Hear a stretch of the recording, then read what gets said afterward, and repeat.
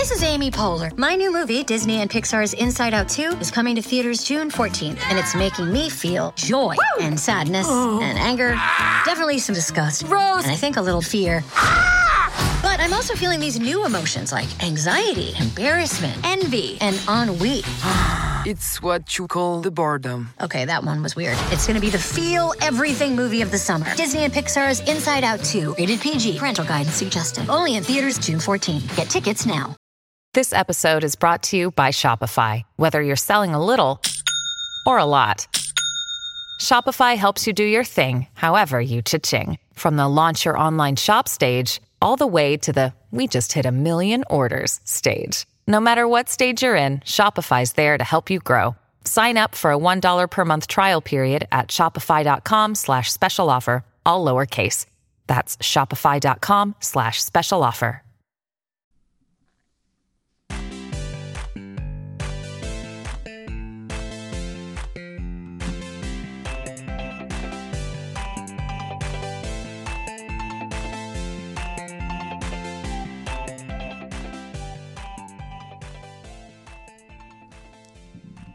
Hey everybody, and welcome to another episode of Nerds with Friends. My name is Cody Leach, and as always, I'm joined by Christian Garcia. What up? We're recording live from our beautiful 148 studios, back in person again. It's a great time.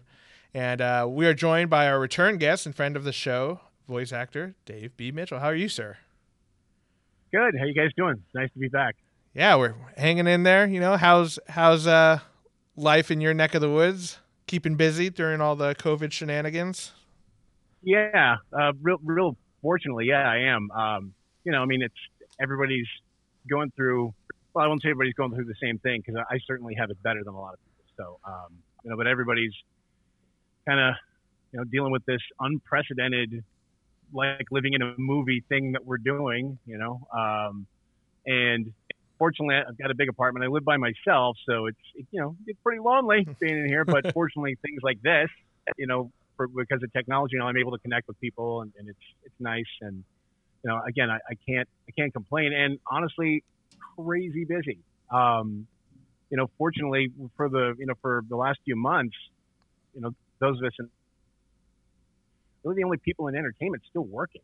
Yeah. Because we're able to do it from home. So many of us already had studios at home that we've worked out of for years. So there wasn't a giant leap there. For some others, there has been, because they didn't really, they might audition from home, but they weren't really set up to do broadcast quality stuff. And everybody's really stepped up as much as they possibly can. It's not a cheap endeavor if you don't already have it. So, but, it's huge. And I say this every time I do one of these and every time I'm in a session, but I'm going to repeat it because it bears repeating. Just a huge thank you to all the engineers and producers and directors and everybody on the other side of the glass that has, really jumped through hoops and put in a lot of extra time and been super helpful and available to allow us all to keep doing this and keep working when a lot of other people don't have that option. So just hugely thankful to all of them, and so appreciative and just so appreciative to be able to keep working through all this. So yeah, I mean, it seems like, having you're lucky to have like your own home studio and the ability to work from home, like a lot of people are doing right now, and that's one thing that throughout all of this thing that we've both been kind of grateful for is that yes, we've been deemed essential employees, so we are still doing our jobs in sometimes a limited capacity, but there are a lot of people out there who don't get to go to work and have to, they're stuck at home. They're not making as much money as normal. So yeah, it's, I feel like we're all pretty. On top of it, the jobs they've been doing don't exist anymore. Business is closing and things going away. I mean, it's a scary time. And my heart goes out to everybody who's been affected by that. Again, I have really no complaints. I'm safe. I'm healthy. I'm able to keep working, and, really, that what more can you ask for right now? 100%. Yeah, that's definitely the same sentiment we've been talking to with any guest who we've been able to talk to during all this stuff. I think everyone really feels the same way, that very grateful to be able to continue doing what we do, and whether it's our day jobs or this podcast, it's definitely, we feel lucky to be able to do it. For sure. Well, let's. We like to start the show off with a little thing we call Nerdy Confessions, where we kind of confess the things that make us nerds. And Christian, did you want to go first? You wanted me to go first? So my nerdy confession is that I finally watched a movie that I'd been pushing back for a long, long time.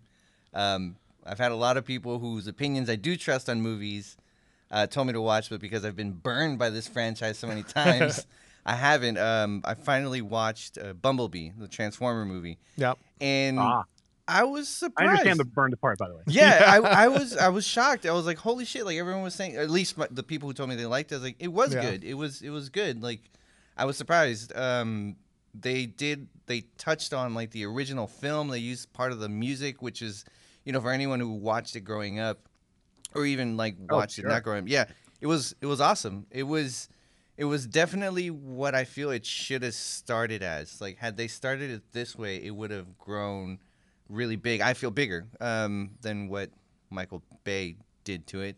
But I mean, explosion. Explosion. In fairness, I mean, he did like what 4 or 5 movies, and they all did but pretty well. I would ask, even though maybe we don't agree that the quality was. Who liked those movies? I wouldn't say it was apparently people growing up. Apparently, the Chinese. Yeah, that's exactly what I was going to say. Like really well overseas. Probably that's where a lot of your markets aim today for filmmaking. I for know. real. So, and that's what I was going to say. Big market. Like, okay, sure, it made a ton of money. Like, sure, but it did nothing for people who loved Transformers growing up. Well, maybe the Chinese love Transformers. You don't know. They're working on building them right now. No, it's just like I think that's the Japanese actually. The Japanese have a thing for big robots. Yeah. If anyone's going to come up with the giant transforming robot, the Japanese have my bet for sure. They probably already have it. Oh yeah, they've already built them. So yeah, they're working on it. Yeah, it's hiding in the ocean. Somewhere there's a Gundam factory that's in full production right now. Yeah, 100%. We need to get Elon Musk to focus on that. Yeah, he's our only shot. Right. Yeah. There's your movie, American Gundam. Yeah. Oh man, that was so good. Bring the pictures back, man. They could have made that movie. Yeah, 100%. But yeah, it was good. In fact, I was looking at the director, Travis Knight, who did 2 of the. Oh my god, I love that studio. I can't remember the name of the studio, but Kubo and the Two Strings and Paranorman. Oh. Which. Yeah. I forgot the studios, but they're great. Yeah. And he directed both of those. So. Why can't I think of that one? I don't know. We saw them. Kubo was really good. They did Coraline. Box Trolls. Box Trolls is really good. Yep. Paranorman, I feel, doesn't get enough respect as it should. Yeah, I like Paranorman. It was really good. Mm-hmm. But yeah, if anyone who hasn't seen it, I recommend it. I'm mad at myself. I didn't watch it sooner. But again, I don't know if the second one was the last Transformers I saw, and after I was like, nah, that's it. That's the last you get my fucking dollars with this franchise. I'm not doing that shit again. That's pretty funny. But it was free. It was free. I don't remember if I watched it on Netflix or Hulu, and I was like, fuck it, I'll watch it. Like, yeah, it's worth it. Yeah, good. Now's the time to check out those movies that you've been, putting off. Yeah, it's like you got the time. You got the time. Well, it's great when you see something you weren't going to see, and it's free. You're like, what the hell? I'll give it a shot. And then at the end, you're like, oh, yeah. Well, I'm kind of glad I watched that. That wasn't bad. I was surprised. I'll do like Apple TV has like the little section of dollar rentals, and I'll cruise through that every once in a while, and I'm just like, man, I'll check this movie out, and I've been pleasantly surprised. That's when I watched Mandy, the Legion M movie. Oh, Mandy was so good. Yeah, I found it on. It was it wasn't 99 cents, but it looked crazy, so I was like, I'm gonna rent this and watch it. And I saw that at the Alamo. Oh fuck, I missed the Alamo Draft House so much. Movie theaters in general. Yeah. My nerdy confession is basically I just finished. I've gotten really into painting miniatures. So I do like Dungeons and Dragons and Warhammer miniatures, and that's been taking up a lot of my time.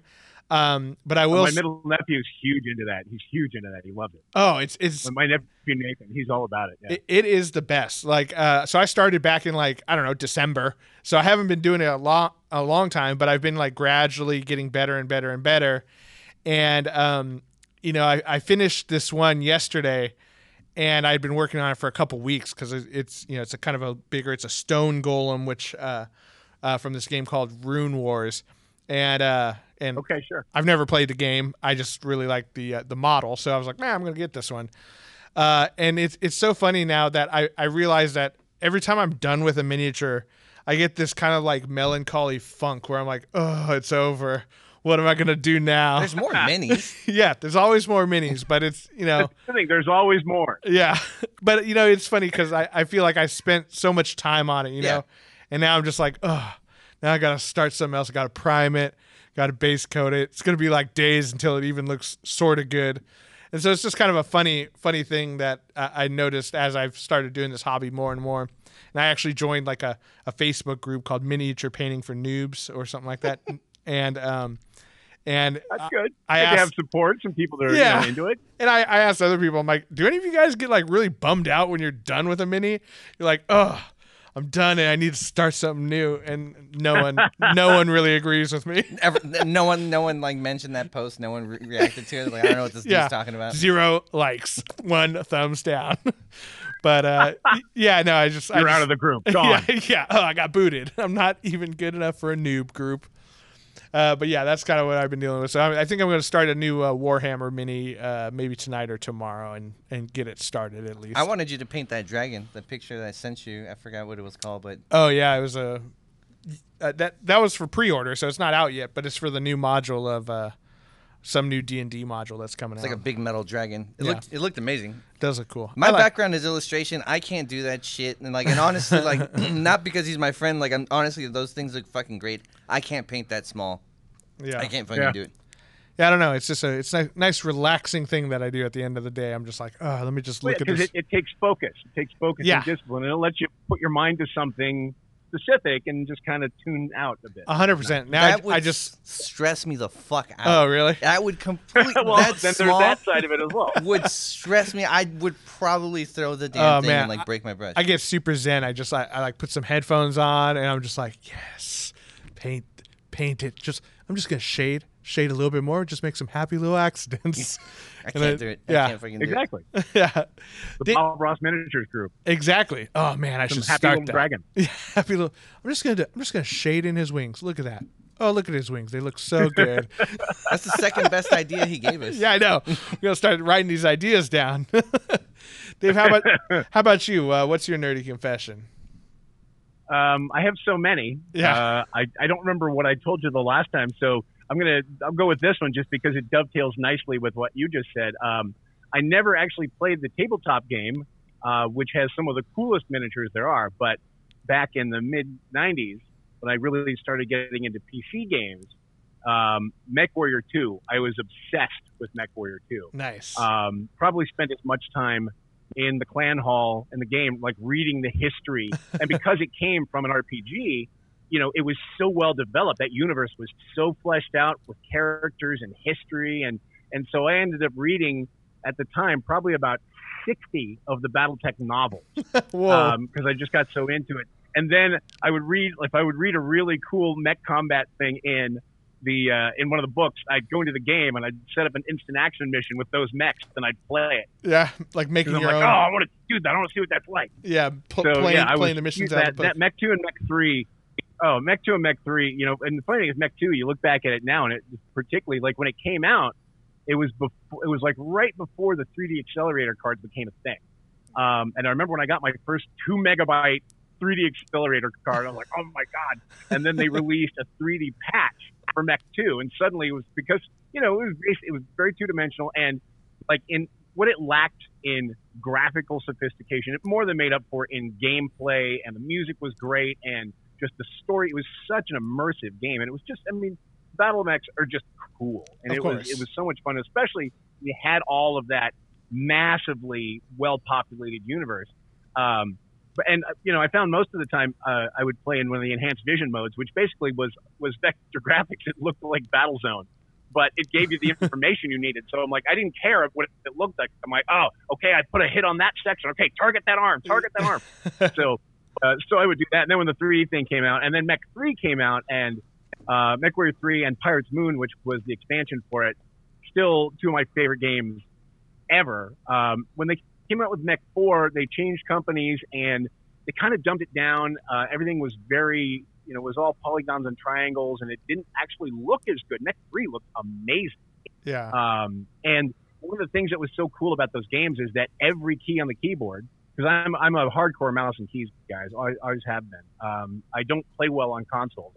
the guys that because I mostly play shooters. The guys that play shooters on consoles and are good, Yeah.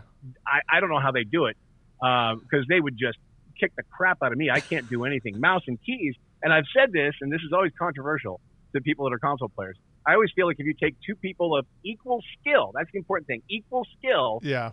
the mouse and keys guy will win every time. 100%. And not because of the skill level of the console guy. It's just mouse and keys with a Twitch inputs on a fast gaming mouse. Being able to move your hands. You can't go that fast with a console. You just physically can't. You're limited by the interface. Right. People have been against that standpoint. with That the seems control. accurate to me. Yeah, no, I 100%. So I've been a console guy my entire life, and I feel that like now they're starting more and more of these games. Like we just had the big PS5 announcement and everything's like, oh, crossplay compatible, crossplay. I'm like, oh no. I turned that off when I had that option. Yeah. Like, no, I don't want. I want to play games with other controllers. That's the last thing I want to get is owned by a bunch of 7-year-olds on like Call if I of was Duty. to play some guy, if I play some top tier guy, or even some 14-year-old kid that spends 18 hours a day or 8 hours a day playing the game on a console, and I'm on my PC, he's going to wipe the floor with me. Yeah. You know, he'll kick the crap out of me because he's just a better player. Right. Yeah. But if you took two guys of equal skill, the physical limit to the interface is the difference. Right. And because it's the only difference. Because there's, with the controller, even with the joysticks, and you can kind of, adjust look sensitivity, but it's still a ratio because you're only moving the stick, I don't know, a couple centimeters. You got like a 2000 DPI gaming mouse that every twitch is, come on. You can adjust it, fine tune it, and it's a 1-to-1 ratio. That's all hardware. It's all hardware. 100%. This is from one of our last podcasts, but I was telling you how I was getting destroyed in Aliens vs. Predator. Yeah, it was PC cross players. It was cross. As soon as I had the options taken off, I was like, holy shit, I don't suck as bad as I thought I did at this game. I'm okay.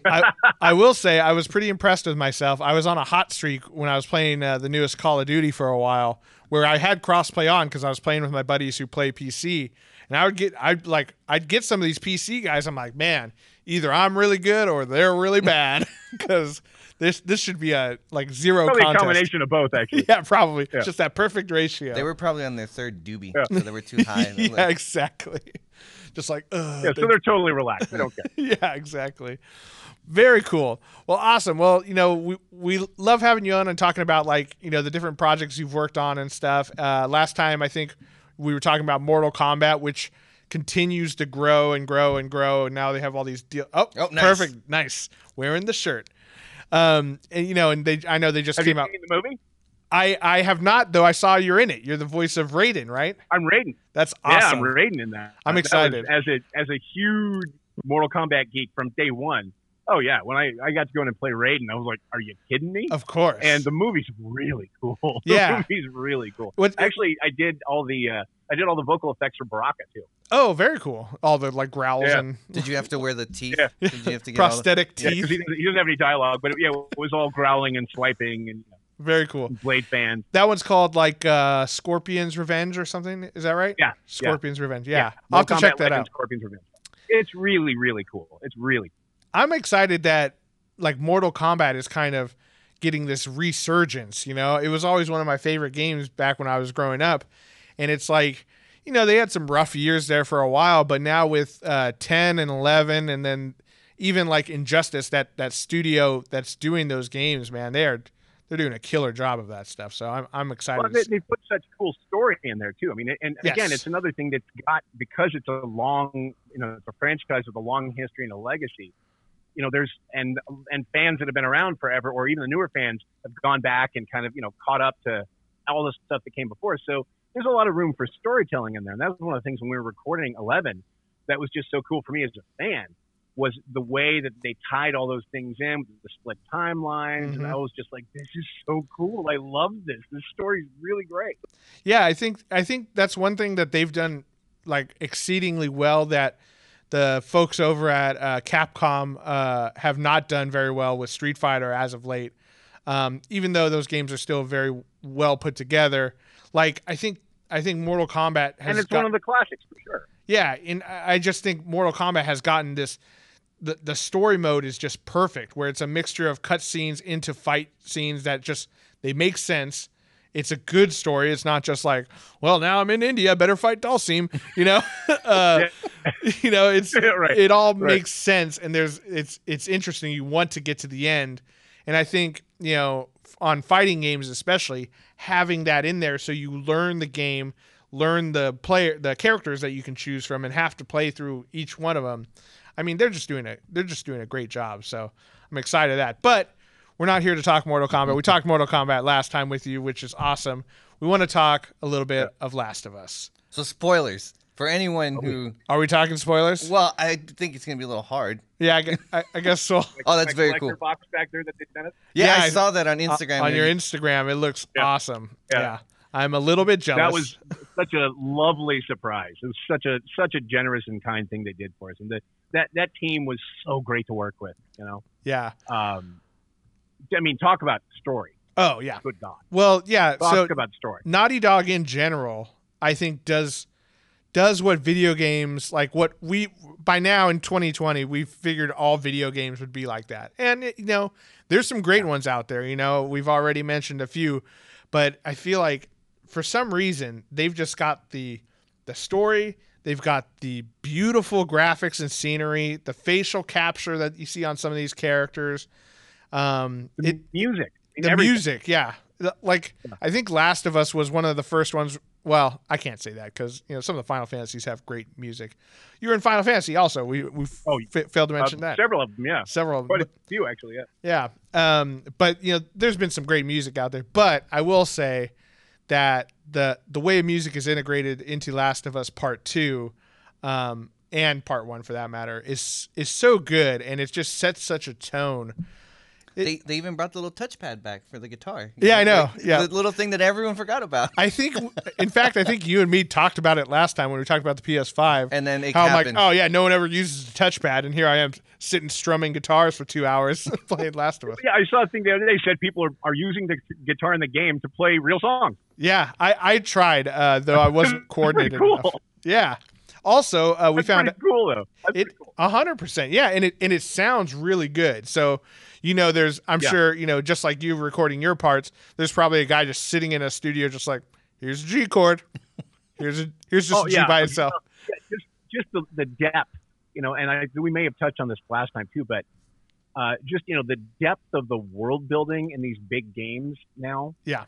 Even playing, so, you know, I was one of the WLF militia, had a lot of sessions over a couple years. And, you know, their coverage of every conceivable permutation of a character choice is ridiculous. So that's why there's just so much depth to your interaction with it, because you're not feeling like you're just hearing the same triggered event over and over again. Anything you do differently, there's a response to it. There's actual dialogue, character interaction about the thing that you did differently, and it will play differently depending on what you choose to do. And here's a little cool thing. I posted this on Instagram and Twitter too, so you probably saw it. But one of the things that they did during the recording, because a lot of it was very vocally stressful, and they were super, super protective of us. You know, they would cut sessions short if they felt like they beat us up. They're like, guys, we'll just book another session. It's fine. You need to go rest. So they were great. They were so protective of us. But one of the things they did to kind of to ease that strain a little bit on those sessions, because some of them, you know, the video I posted, like getting your throat cut or being stabbed, or, you know, these. I mean, and you got to sell it. You got to lots of do gurgling. It, it's gonna come The off. gurgles are. Yeah, It's exactly. funny that you said that. Like, I was gonna so what they did was they Oh, sorry. yeah. Well, they paired us up. So usually you're recording games, you're by yourself, but in this case they had us in pairs, and it was me and Ray Chase. So Prince Noctis and Dino, and so awesome. we were together in a different game. And Ray is he's a prince of a human being. Ray's a great guy. I freaking love Ray. It was so great to work with him, and we just had so much fun, because a lot of it too is nice that because a lot of it is like sets of responses to a certain thing. Sure. So we're all of us are reading those same lines of dialogue, and they'll trigger differently depending on how things line up in the game. But it was cool because we're in the booth together, so we would alternate who would go first, just to kind of keep things mixed up and give us some rest periods and stuff. But we could hear what the other did, so we could make a different choice. Oh, so interesting. you didn't feel like, because there's kind of an obvious way to do certain lines and the way that works. There's kind of a right way to do certain things, especially when it's information. So the nice thing for us is getting to be there together. I could hear what he did, and then if my inclination was to do that, I can sort of say, okay, well, I'm going to find a slightly different approach to that, just to mix it up a little bit. And he would do the same thing. And so it let us vary things up. So also in the game, even if you hear throughout the periods different characters having the same dialogue, it's never going to sound the same. It's not going to be like, oh, well, that's the same thing, just someone else saying it. It's like, no, that's a different person giving that information or selling that idea. So it was a really cool way that they went about it. Yeah, well, I think now that the game has been out for I guess a little over a week now. It's going to be almost week and a half. Yeah, almost 2 weeks. Yeah. One of the major. I know.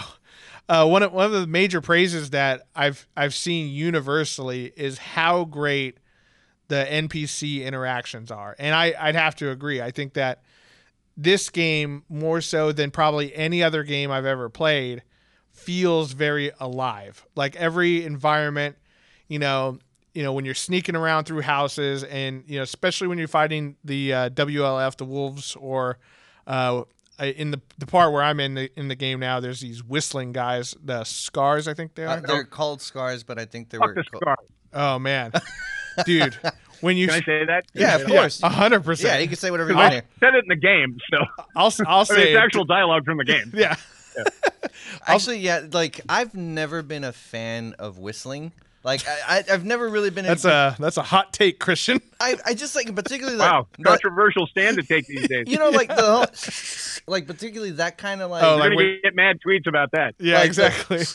Like that the type of super high pitch one. like that in particular, the ones that like hurt your ears. Yeah, I and don't this like that. only confirms it in the game. Like when I hear, I'm like, fuck! I know they saw me. Like I know that they saw me, and they're telling each other where I'm at with those whistles. Well, you just gotta be sneakier. That's all. Well, yeah, you get a genuine gut reaction to the thing. Yeah. And part of that thing about it feeling so alive was that, so not only did they have us together to do our shared dialogue, but anytime that we actually had scenes where we're talking to each other, Yeah. we're there in the booth actually talking to each other. So that's awesome. so we got to have those interactions for real. So when you're hearing it, a lot of the time with games, and particularly, those of us that have done a lot of them, you know how these things work. You know what they're supposed to sound like. Mm-hmm. You either see the dialogue you're responding to, or the directors will feed you the line. Sometimes if the other actors recorded before you, they'll play you their line. Yeah. So that you can actually react to specifically how that character spoke, what they said, so that it's not just, I know he said this line, my line is this, so I know how I would respond to that in a real conversation. In this case, you actually get to respond to it, and with this, we're together. So we really get to play a lot of that emotional stuff, that not just the line, but, we're standing next to each other. This writing is so good. Yeah. And so he'll deliver a line that I need to respond to, and we have this emotional thing that, and yeah, I think you're right. It comes out in the game because you hear the interactions, because the interactions actually are genuine. They're actually taking place. They're not, triggered events that are being paired together. This is actual conversation that was had between two actors standing next to each other. So. Yeah. Well, it really does come through. I mean, whether it's like, it's like you take out one of their dogs first, and it's like, oh no, they got him, or Oh yeah, there's stuff with the dogs. Yeah. It's rough, dude. It is rough. So hard. Those poor dogs, man. I know they don't know what they're doing. I know it's animated. I know no dog was hurt. I fucking hate doing it. Oh no, they murdered a bunch of dogs in the studio. We had a hard time with that too. No joke. When we got to those, we're like, not the dog. These people are awful, but dogs, come on, man. Yeah. I really wish that they had made an option where, like, on an arrow, you tie some meat. Let the dog go. Like the dog just follows the arrow meat, or the meat arrow, just go that way. Meat arrows would have been a cool unlockable. Just like, I think I did that game actually years ago. Meat Arrow. Meat Arrow. Sure I was in that. It's one of those survival manuals you find. It's just what's his name, Caesar Milan's latest book, and you're like, oh, you got the hunting one. You just have to get beef jerky and arrows, and it's just anti-dog arrows. That's it. That was really rough. Really and tough. And since we're doing spoilers, Okay, spoilers. We'll play the spoiler sound. It's not a big one, but what they did to Shimmer. The horse, Shimmer the horse. I was really fucking rough. I didn't have Shimmer for long. Yeah. But I was attached to Shimmer. And then like you do a flashback later where you're riding Shimmer again. I'm like, you poor horse. Yeah, it's like, you don't even know what's coming. Oh, remember Shimmer? Oh, Yeah. It's just like there's a lot of gut punches in the game, and that was one where like I did not see that shit coming. Yeah, that was why it's so effective. It was like, oh, oh, Jesus. well, yeah. I think that again. I think just the way the narrative structure and the way they plotted it and the way they designed the characters.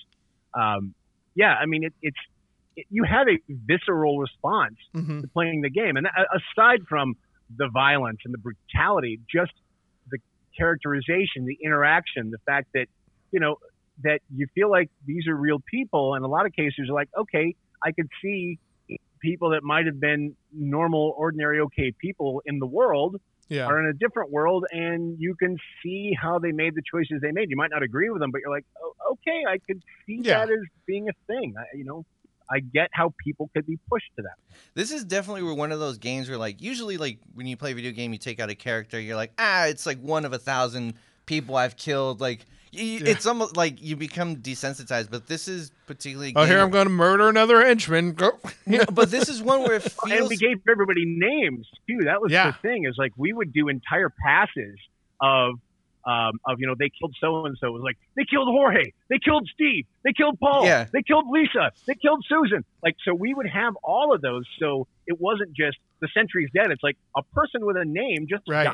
Well, particularly to the kind of connected that because you're like, if you have any empathy at all as a human, you're like, why'd they have to give them names? Like it was a part that we spoke about earlier. Well, Shimmer the horse, even like the horse. It wasn't just no, the horse is dead. No, it's her horse named Shimmer. Yeah, that we already got to know. I just got into a part. It was like, well, I mean, we already said spoilers. There's a girl wearing headphones, and you sneak up behind her, and like you get her playing a PSP. Yeah, and actually, if you zoom in, the game is like, talk about fucking details. The game is really fucking clear. I actually took a picture that I was gonna send you, and then I forgot because I was playing. There's also a Warhammer gaming table. There's PS2s with a bunch of games. Yeah, as well. PS2s and PS3s. But like when I had her with the knife, and I'm like, okay, she gave me the information. I can imagine, like, maybe knocking her out, but then she goes and tries to stab me. Shouldn't have tried it. Shouldn't have fucking tried it. And then you do kill her, but I was like, fuck, I feel terrible about that. Like, why did she do that? Like, I know. We could have worked something out. I feel like that's. Did you see 1917, the movie? Oh yeah. Oh, that movie is amazing. And again, for anyone that didn't see it, I mean, it's a masterpiece. I think it's one of the greatest achievements in filmmaking ever, and the fact that it didn't win Best Picture is beyond me. But but there's a moment in there too where somebody tries to find humanity in the midst of all of this horrible thing, and it goes horribly, horribly wrong for them. And I don't want to give it away because if you haven't seen it, you will not see it coming, and it's a huge emotional moment. Man, that was a rough one too. Yeah, for sure. And you absolutely did not see that coming. No, they didn't telegraph anything in it. I know. At all. Yeah, if you haven't seen 1917, everyone should see that. I mean, again, we talk about perfect time to see. It's a masterpiece, for real.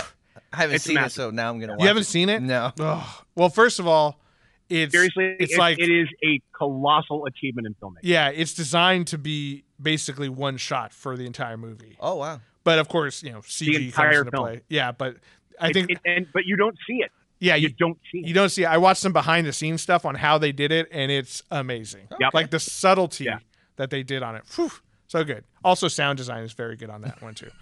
Well, everything. Yeah, I mean, again, top to bottom, that movie to me was an absolute masterpiece. So good. Man, I miss movies. Damn it. Yeah, that was a good time. Theaters. Well, I like that. Yeah, we have them. It's just, there's nothing that beats the movie theater, man. Yeah. Well, they're starting to open back up, so I'm good. We'll get there eventually. No, I'm not. That's fine. I'll sit in the back. Yeah, I'm not. Yeah, I'm good for now. No, I mean, you in particular, that's your job.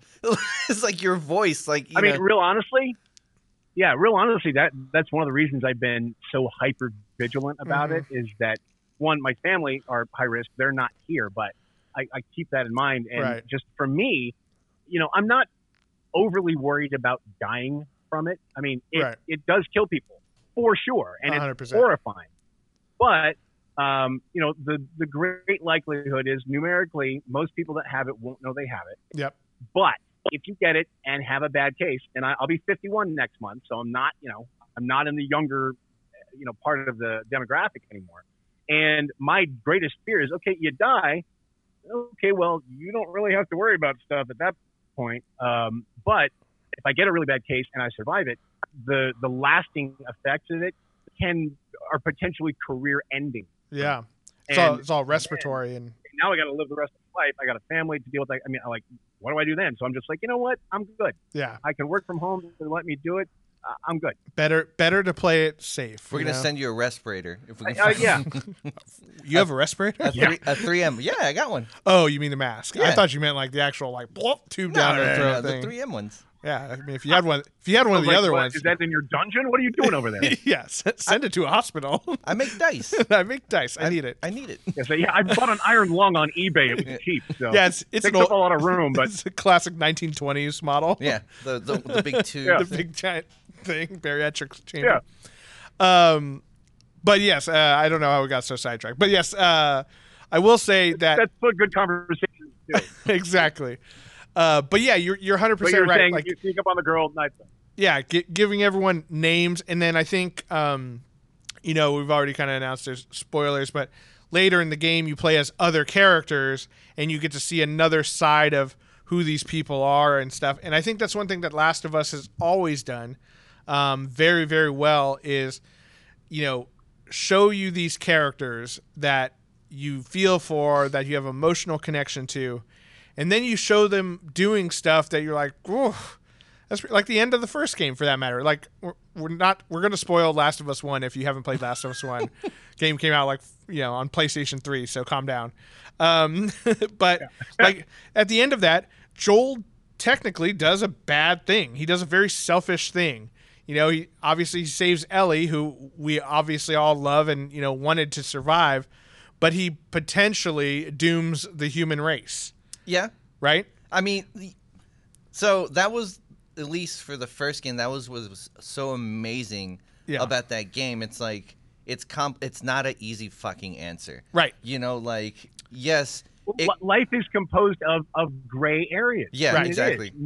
Almost nobody is completely good or completely bad. We've all got these gray areas. You hopefully you try to skew towards the good side and try to make good decisions. But that's why a lot of the most interesting characters, most interesting villains, walk in those gray areas. And I think you guys remember, I'm a huge Star Trek fan. DS9 is, original series that lives in its own space. So yeah, we wouldn't even compare. You have to appreciate the original DS9, series. My favorite. Yeah, and for DS9, the fact that Garrick is one of the best TV characters ever. I think. I do love. I got to meet when I went to see the DS9 documentary. By the way. Oh, nice. Awesome. But Garrick was such an interesting character because he was so many shades of gray. Mm-hmm. He was so interesting. He straddled that line so beautifully, and he was never dull because, you're like, okay, Garrick makes the right choice sometimes, but sometimes he's not going to, and you're never sure which way he's going to go. Yeah. You feel like he's probably on your side.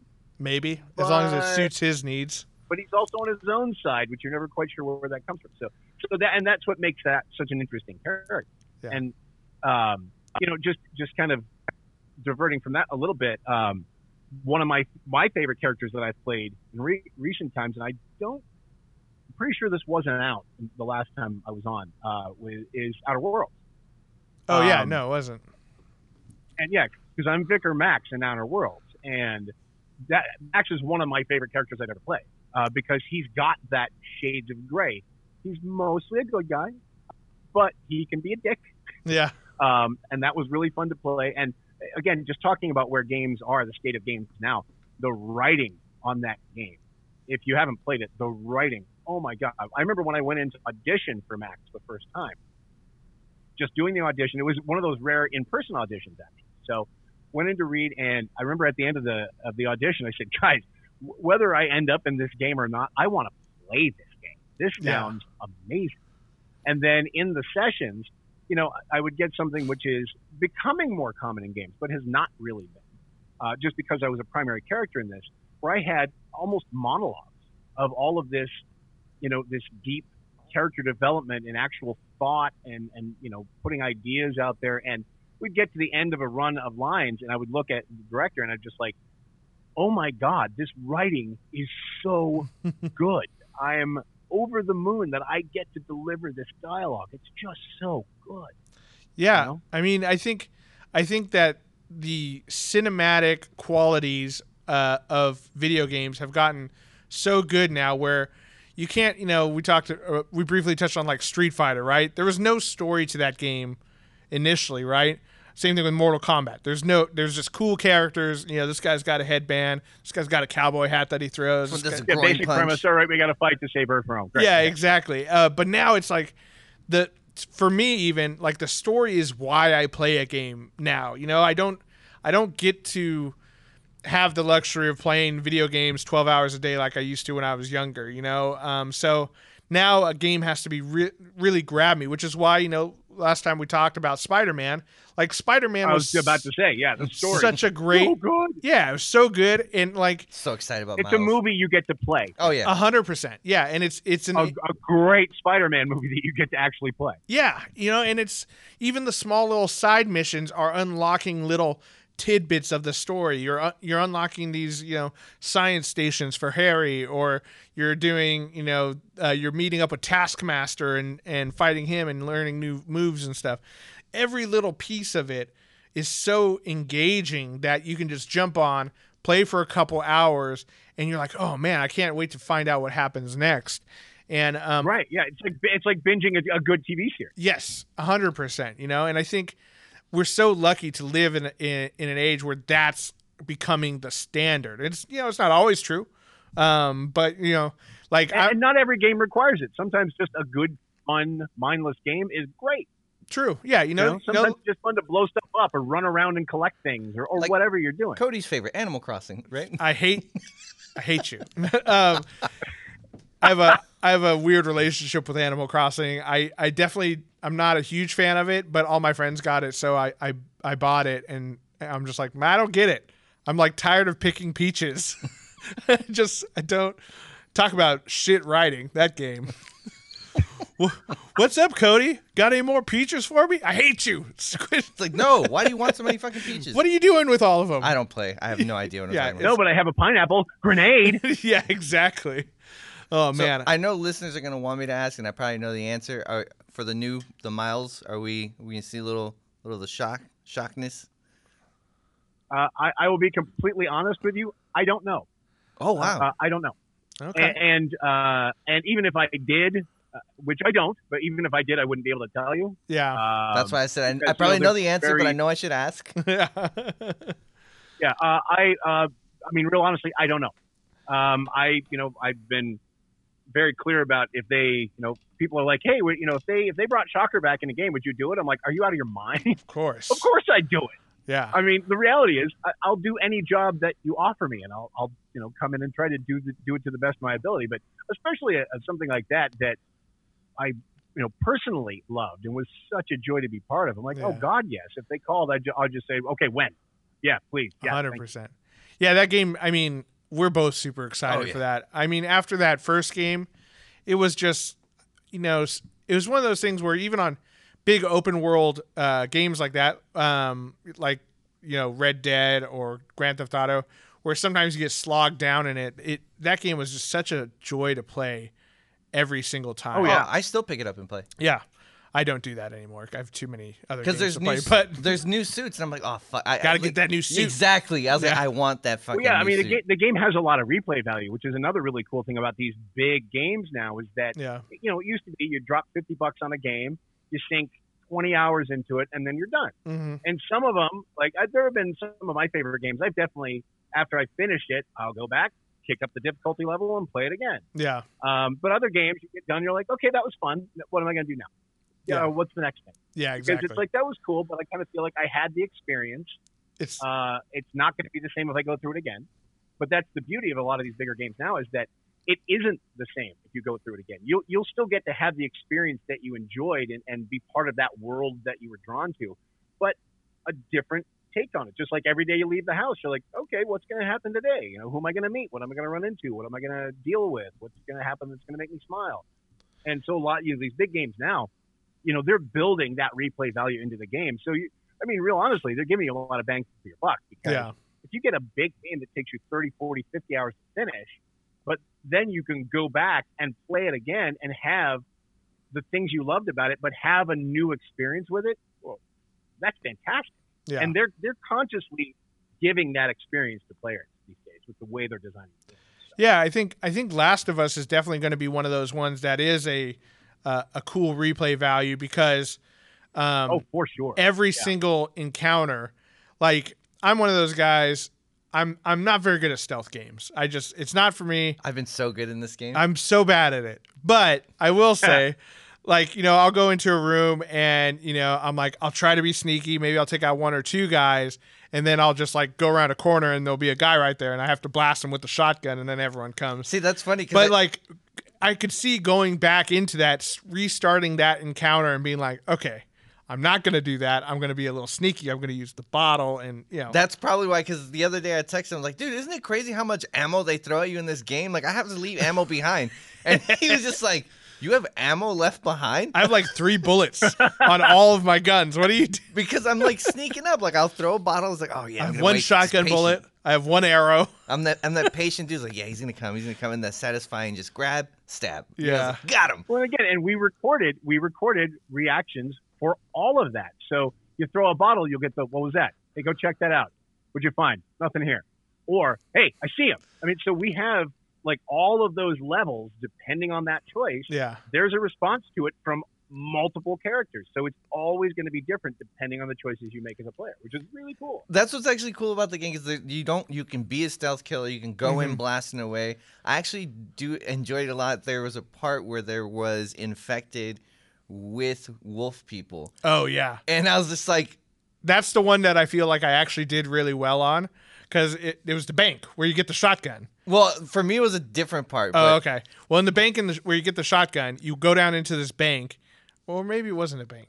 I don't remember. It doesn't matter. But there's like clickers going around, right? Yep. And then, it was a subway station. Yep, exactly. That's creepy, by the way. Yep. That's super creepy. Like, anything, that's why the Whistler guys are so creepy too, is anything that's just like a little sound that you hear off in the corner. Because I use those Astro A40s, which you have some of those, right? Or A50s or whatever. There's so much, like, there's 7.1 surround headphones, so you hear the little, like, a little whistle off in the background. You're like, is that my neighbor calling their dog, or am I about to get murdered? You know what I mean? Absolutely. I'll tell you, I had an experience years ago. You mentioned AVP. I remember, back in the late 90s playing AVP on PC, and I actually had surround speakers set up around me and the lights off, and I'm playing as a Marine. I go into a room, all the lights are flickering, the sound design, there's empty egg pods, and then, like, in the surround field, you hear. And so, like, I'm like sitting there trembling in the dark, playing this game, and suddenly, there's a face hugger on my face. I actually screamed. Oh, I bet. I actually screamed.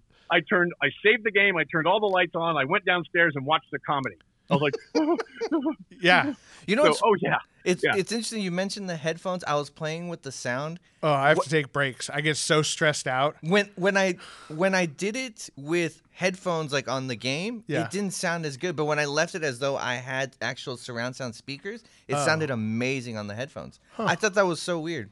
Maybe it's a setting or something. I don't know, but I left it as the theater, like, the surround sound, and it sounds great. Like, maybe your head is misshapen. Yeah, maybe it could be. Could be my ears. Definitely true. Could be, yeah. But what I was gonna say about that part, the subway level, what was cool is, like, I was like, let me see if I can get the clickers. Oh, that's totally what I did. Oh yeah, I just launched the one bottle. One bottle is all it took, and just. And then like, oh my God. Bah, bah, bah. Yep, and I was like, oh man, and all I did was just listen. When you get the black and white, like, you're just listening, and it was so satisfying just seeing one go down, one go down, one go down, clicker down. I was like, oh, I only got to take out one clicker. This is awesome. Yeah, I threw a Molotov at that guy. Yeah, that's it, done. I know. It's so, that one was super satisfying, and then there was like another one too where very similar. Oh man, the hospital.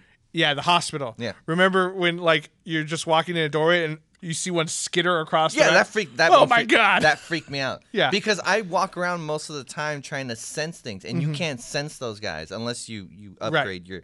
But I was like, holy shit! I think I actually like screamed. Yeah, and I was like, all right, I gotta take a breath. Yeah, it's fucking game. And I think you know, talking about sound design, I think like it's gotten so crazy now, where we all grew up with the little Mario just going doot doot doot doot doot doot doot, and that's all we had, and it was so cool when you went to a different level and it was a different song, and that's as advanced as it got.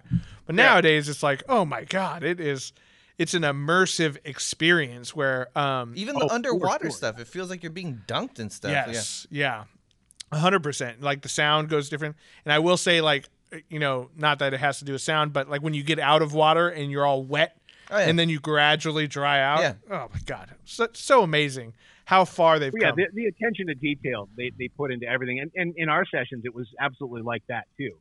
Ryan and Maggot, who were the guys who were doing most of the directing stuff, they were so specific but they were also just so open to us, bringing to it what we could bring to it and giving us freedom to find things. But they were so great about helping us to know exactly where things needed to be, because they knew the big picture. They knew, okay, that's great, but could you do that? Could you give me that a little higher, or maybe a little bit, just like really specific stuff that was great? You're like, yes, absolutely, because you know where this is going. You know how you're going to use this, and you've already taken the stuff we've done and already put it in game as you're building it. So you kind of know what works better, and they were able to really help us, hone in on that stuff, because again, they knew the things that we didn't know. So they were able to, help us give them what they needed to create the experience they ultimately wanted you to have. So yeah, and so when you're doing like these voices of these NPCs, on a game like this where it seems like there's so many options for what you guys say in the game, was there any room for ad lib at all, or was everything penned out, or at least broad strokes kind of put out there for you?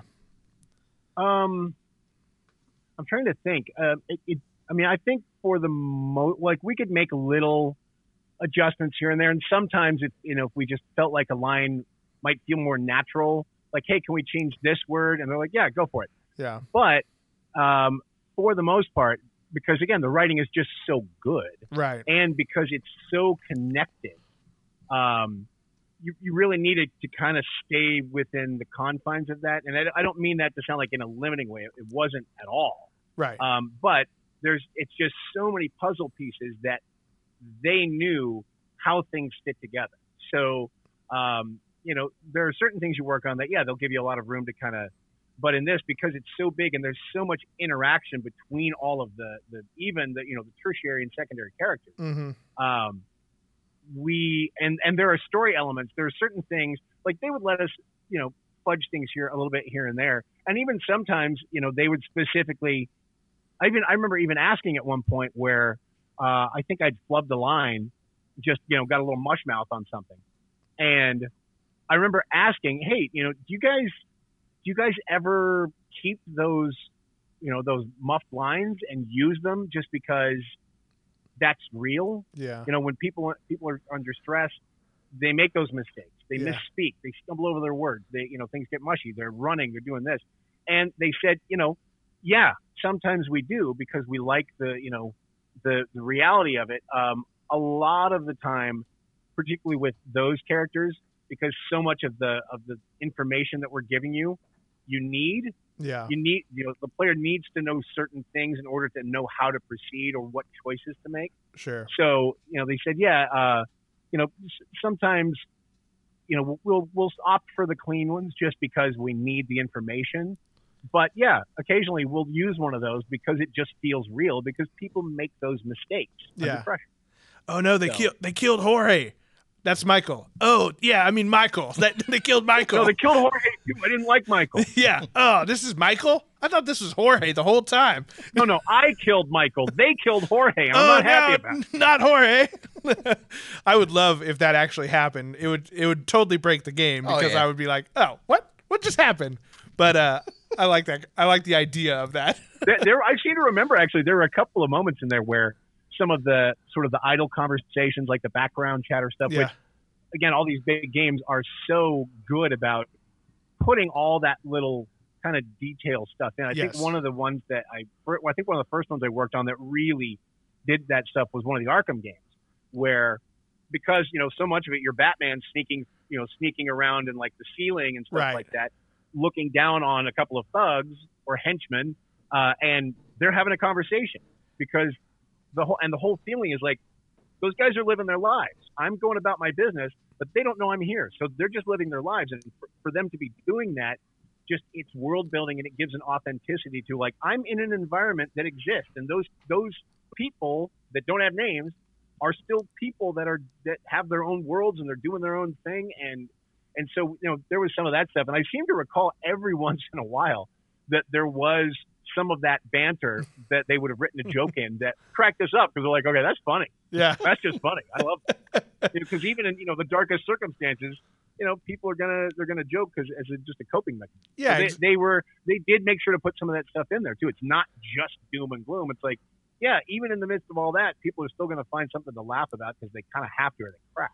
Right, and I mean both sides of the characters. Like Ellie and her host of characters that she's with, and then Abby and all the people who work with the wolves and everything.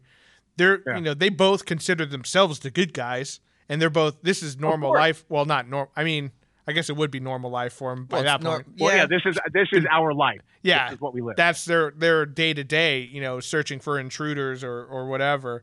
So it makes sense that they would have normal conversations. Maybe not while you're throwing Molotov cocktails at them, but right.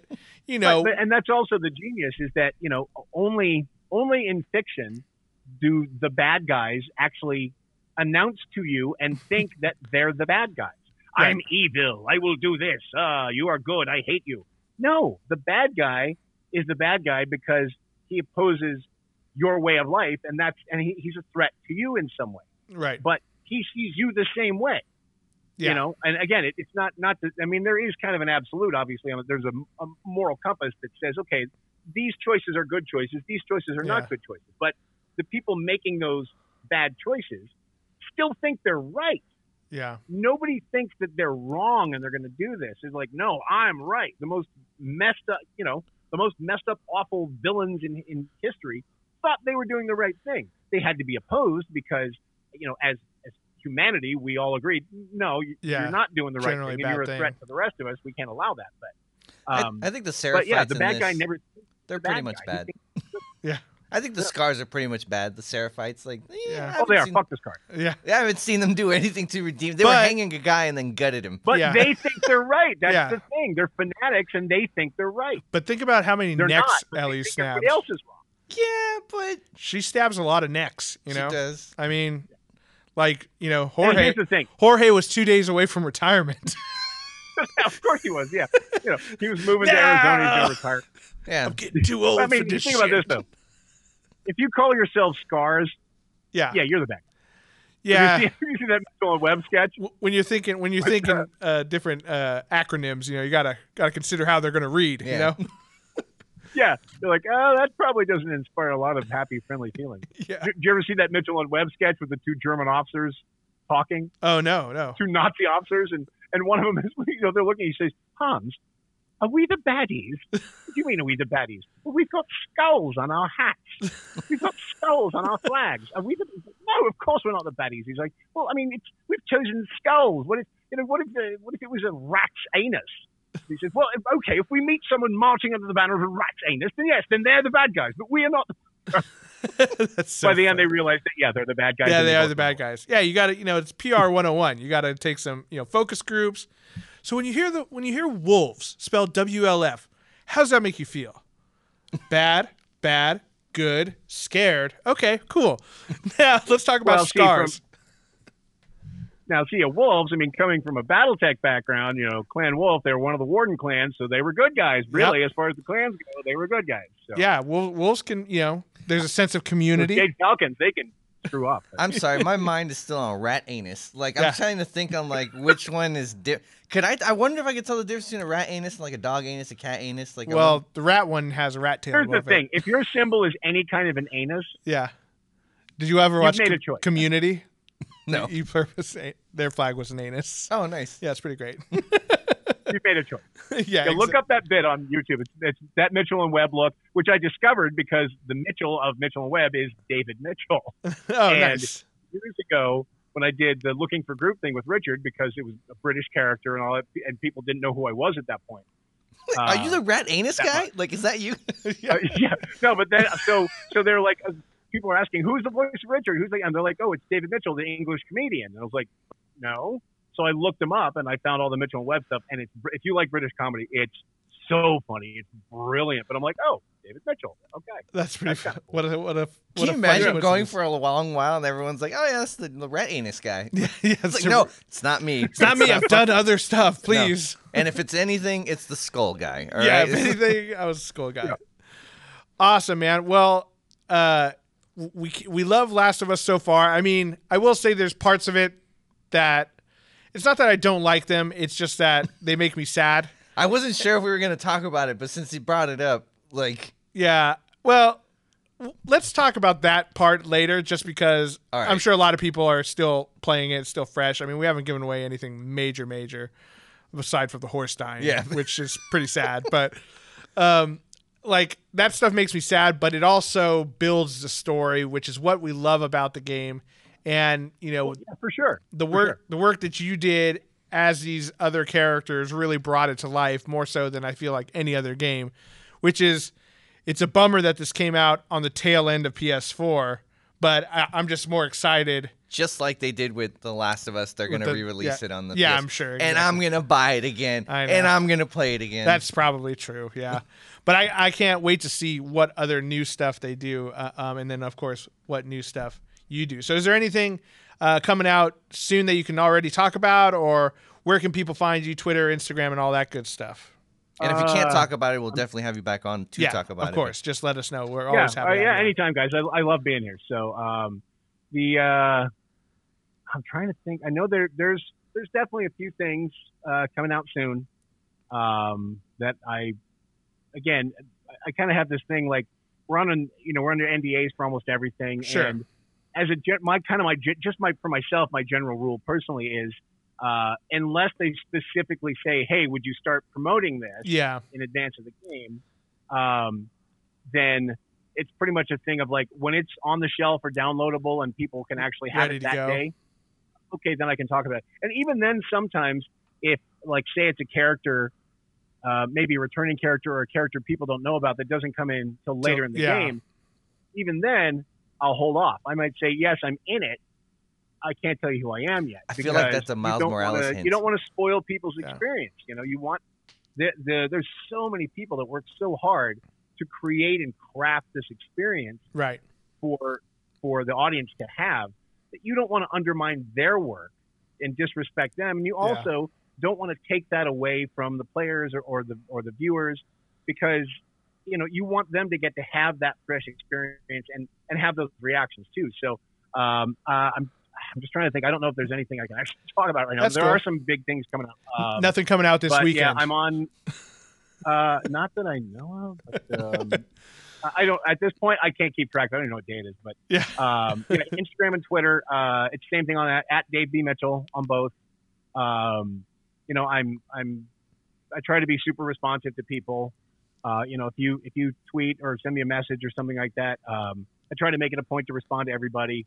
Yeah. Just because my feeling has always been, you know, if you didn't have to reach out to me, and if you took time out of your day to just come tell me that you liked my work, how can I not say thank you and respond? And it's so funny. I'll get into conversation. You know, well, and that's the thing too. Like, you know, you guys know that, but if my thing is, hey, anybody that asks if I want to be a guest, yeah, of course I do. I'd love to. I mean, why wouldn't I? Yeah, exactly.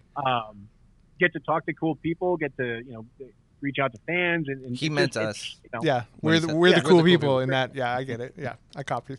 So, but it's funny. I'll get into conversations with people sometimes on you know, instant messaging on Twitter or Instagram.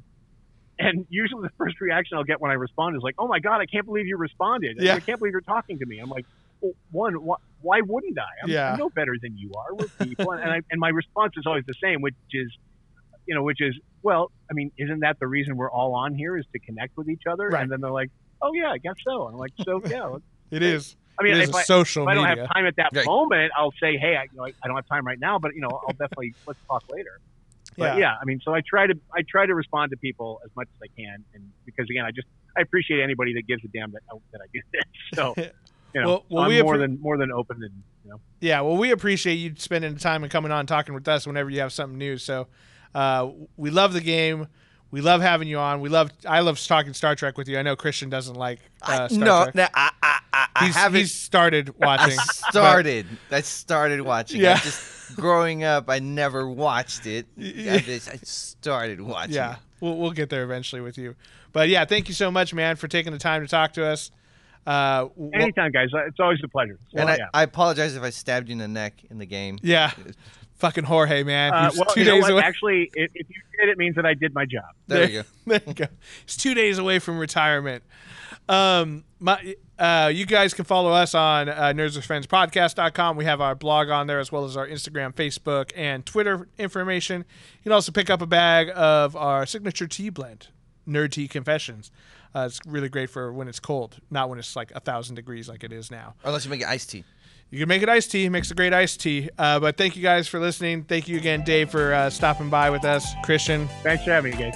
Fun as always. always a pleasure. And to all the nerds out there, remember, you're not alone. You're with friends. This is Nerds with Friends. Thank you, and stay safe.